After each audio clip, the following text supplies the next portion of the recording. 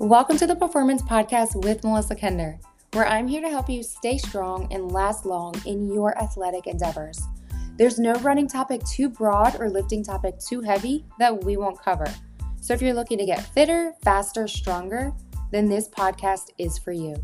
I'm your host, Melissa, certified functional strength coach, personal trainer, running coach, hybrid athlete with a no BS approach to fitness, creating unfiltered conversations around fitness topics that can be somewhat messy, and the answer is often, it depends.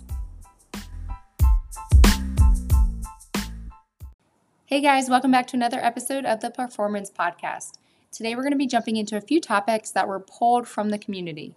First, we talk about how soon after a run should you fuel, running safety, and my favorite, tips to conquer mental blocks during your training. How soon are you post-run fueling? After a particularly hard workout in general, or long run, timing on post-run fueling is super important. Of course, any run where you finish and feel depleted, we recommend taking something in. But after these hard efforts, we really want to maximize the training adaptations that have taken place by fueling up as soon as possible. Running is a catabolic activity, meaning muscle is being broken down. Without good post-run fueling, we could see too much muscle breakdown, leading to extended recovery times, decreased performance, and so much more. Protein helps to begin the rebuilding process so that our muscles repair themselves to become stronger, fitter, and better than they were before. Our muscles and liver are also where our bodies store glycogen, the main storage unit for glucose, which the body uses for energy. Carbs mostly make up that supply of glucose, which helps protect the muscle mass from being broken down during exercise. The carbs also help to replace liver glycogen, which affects our mental alertness and energy after running. We have a limited supply of glycogen in the body, so replacing it is super important. For these two reasons, it's definitely recommended to get a combination of carbs and proteins after a hard or long run.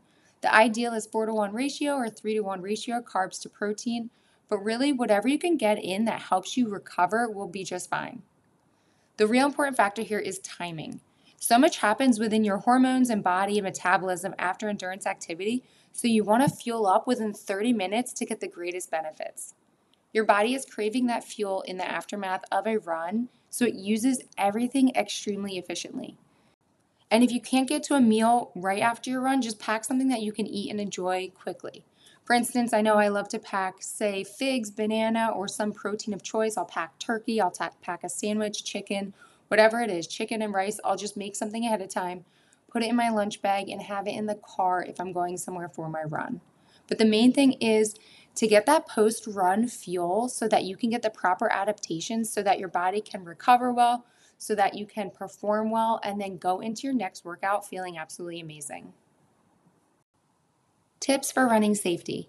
As runners, we should be able to confidently run alone. However, unfortunately, we live in a world where we need to be aware and safety is priority. With each breaking news story of a runner being attacked, I watched the fear begin to rise within our running community. After a few of you reached out during one of my polls asking if I had any specific running tips for safety, since I do it a lot in so many cities around the world, I thought it was time to put together tips in this podcast. First, I want to address the overall issue. Should we be afraid to run alone? Absolutely not, but we need to be smart. I'm going to dive into some key running safety tips to keep in mind when you're going out on a run, but before that, there are some things that can boost our confidence now. Remember that the key is risk aversion, not risk elimination, because that's just impossible and would mean that we need to stay indoors our entire lives and never get out and do what we want. A big part of what helps women runners stay confident while running is taking the necessary safety precautions. Plus, confidence doesn't mean ignoring the issue. It means running from a place of strength that allows you to react if needed and not to be scared away from doing something you absolutely love. The unknown can be scary, so the more you do it, the more comfortable it becomes. Talk with other local runners to see the good experiences they have. Maintain perspective about how often these things truly happen. They're very high profile and splashed all across the news, but thousands of runners go out every single day unharmed. That being said, safety is key, so here are the top running safety tips that'll help improve your confidence and safety while running alone. Some may seem like no-brainers, but they're extremely important to review and to go into detail about. First, we want to be alert and be aware of our surroundings. I know one of the reasons we enjoy our solo runs so much is because it's a chance to disconnect and a chance to get lost in our thoughts. On a whole, that's just fine, but it doesn't mean losing track of what's happening around us or being unaware of things going on. Being aware of your surroundings and being able to hear is so crucial. On the trails and paths, I'll use maybe a turnaround corner to check behind me or for anyone who might be coming, and during runs, I'm aware of who's stopping, who's heading towards me, or anything like that, or even honestly anything that just looks a little out of place. Oftentimes, I'll run with one earbud or none so that I'm fully aware of my surroundings and can hear everything. And not just hear people, but also hear cars. And if you're thinking, but I need music or I need something when I'm running, then just use the sound of your phone. I'll often do that as well. I'll just tuck my phone into my pants, keep the sound on, and go for my run. Which then leads me into number 2. You want to be picky about your headphones. Safety experts will tell you to ditch them altogether, but I know that means for many people, they'll just maybe stop running because they need something to listen to. And we're super fortunate to live in a time where there's so many options, particularly running headphones. There's a few brands that allow your ears to be free while you're running. For instance, the brand Shokz, SHOKS, they make great bone conduction headphones, which allow you to keep your ears totally free and hear your surroundings while still enjoying your music or podcast. And again, another option for hearing your surroundings is to just use one earbud. And I found this to work really well, or just go for, say, an audiobook or podcast instead of music if you're on a path that's not well lit or that doesn't have many people. Save the music for daylight hours or for heavily trafficked paths. I noticed we often turn up the music super loud when we're pumping and going, than say an audiobook or podcast. Be choosy about the time and place you run. Running safely requires applying the same common sense you would use to remain safe anywhere else, which means avoiding parked cars, avoiding dark areas, and trusting your intuition. Here are a few other tips to consider when picking a time and place for running. If you're running alone, choose a location where you know people will be out in your neighborhood or somewhere else like that, so you feel safer. Choose a location that's very well lit. Again, this will increase your comfort starting out. And when traveling, ask local runners or check running websites about the best options to go to. You'll see a lot of the same places mentioned over and over again on running websites or Facebook groups. And on trails, opt for staying a bit closer to the trailhead and going when more runners are out. Also, wear reflective running clothes. It's always necessary to wear reflective running clothing, say your socks, shirt, something on your shorts, or anything like that, but as fall approaches, it becomes even more important. When you run early in the morning or late at night, it will be darker. Reflective materials are passive, which means they respond to other types of light, such as car headlights. For this reason, you should give some thought to the type and amount of reflective clothing you wear on your runs. This could be socks, vests, shirt, shorts, pants, whatever it may be. This is why vests and other bigger reflective gear are great for keeping runners safe. As the fall approaches or later winter times, I'll also use a headlamp for the start of my morning runs if it is dark outside. Also, talking about gear, if you live in a rural area, use a vest that can carry additional tiny items like a whistle that you can use if you need help. I know the vest that I use has a super lightweight and mini whistle that's attached to it, so you can't even lose it. It's automatically right there. And it also has some zippers to add additional items like, say, pepper spray, a mini knife, or anything like that. It's all about just being prepared. Remember, preparation is key. Also, tell loved ones that you're going for a run and share your running route with your loved ones. I know my husband always knows where I'm going for a run, what time I'm going for a run, and I often share my location with him for safety. So make sure you have someone that's like that, whether it's your sister, brother, parents, spouse, best friend, whoever it may be. Let them know you're going on an early morning run, what time you're leaving, share your location, because that way they have it, and it is so key. And in regards to social media, make sure you stay private before your runs and don't share your running routes. While using different running apps and social media apps for its fun sharing features is such a great idea, try not to use it or other social media apps regularly to share your routes or to let people know when and where you will be running prior, especially if you're going by yourself. Also, learn basic runner self-defense. It's actually surprising how many safety defense classes there are all around the world, near me, and I 100% guarantee near you. And within this, you want to practice yelling. We're so used to being quiet, especially on our runs, that when we actually maybe need to scream, it might not happen as easily. So we want to practice that. It might feel awkward, but it's extremely beneficial if we're ever put in a situation. And this actually has been one of the best things I've learned. It's weird to yell and scream, but that can't be the case if you're trying to stay safe. And it's not about just yelling help. Instead, you want to say things like, I don't know you, get away from me, and things like that. You're more likely to grab attention from anyone nearby when you do. And along the same lines, if you are getting attacked, think heel of the palm to the nose of the attacker and knee to the groin for self-defense. This swift strike hurts and is unexpected and likely distract them. I know this all seems a bit intense, but it's actually very good to get into your brain and to have it into your brain so that if something does happen, it'll quickly come to the forefront and you can use it for your self-defense. Also, if someone grabs you from behind, don't just try to run away because the attackers, they're going to know that you're going to try to do that. So they're ready for that.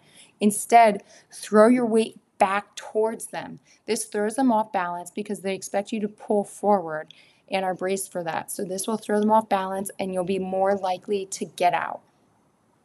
And again, if you do feel comfortable, pepper spray, mace, a lipstick taser, sharp object, alarm, whistle are all great ideas to have on hand for self-defense. And please don't be afraid to call the police right away if you do feel threatened.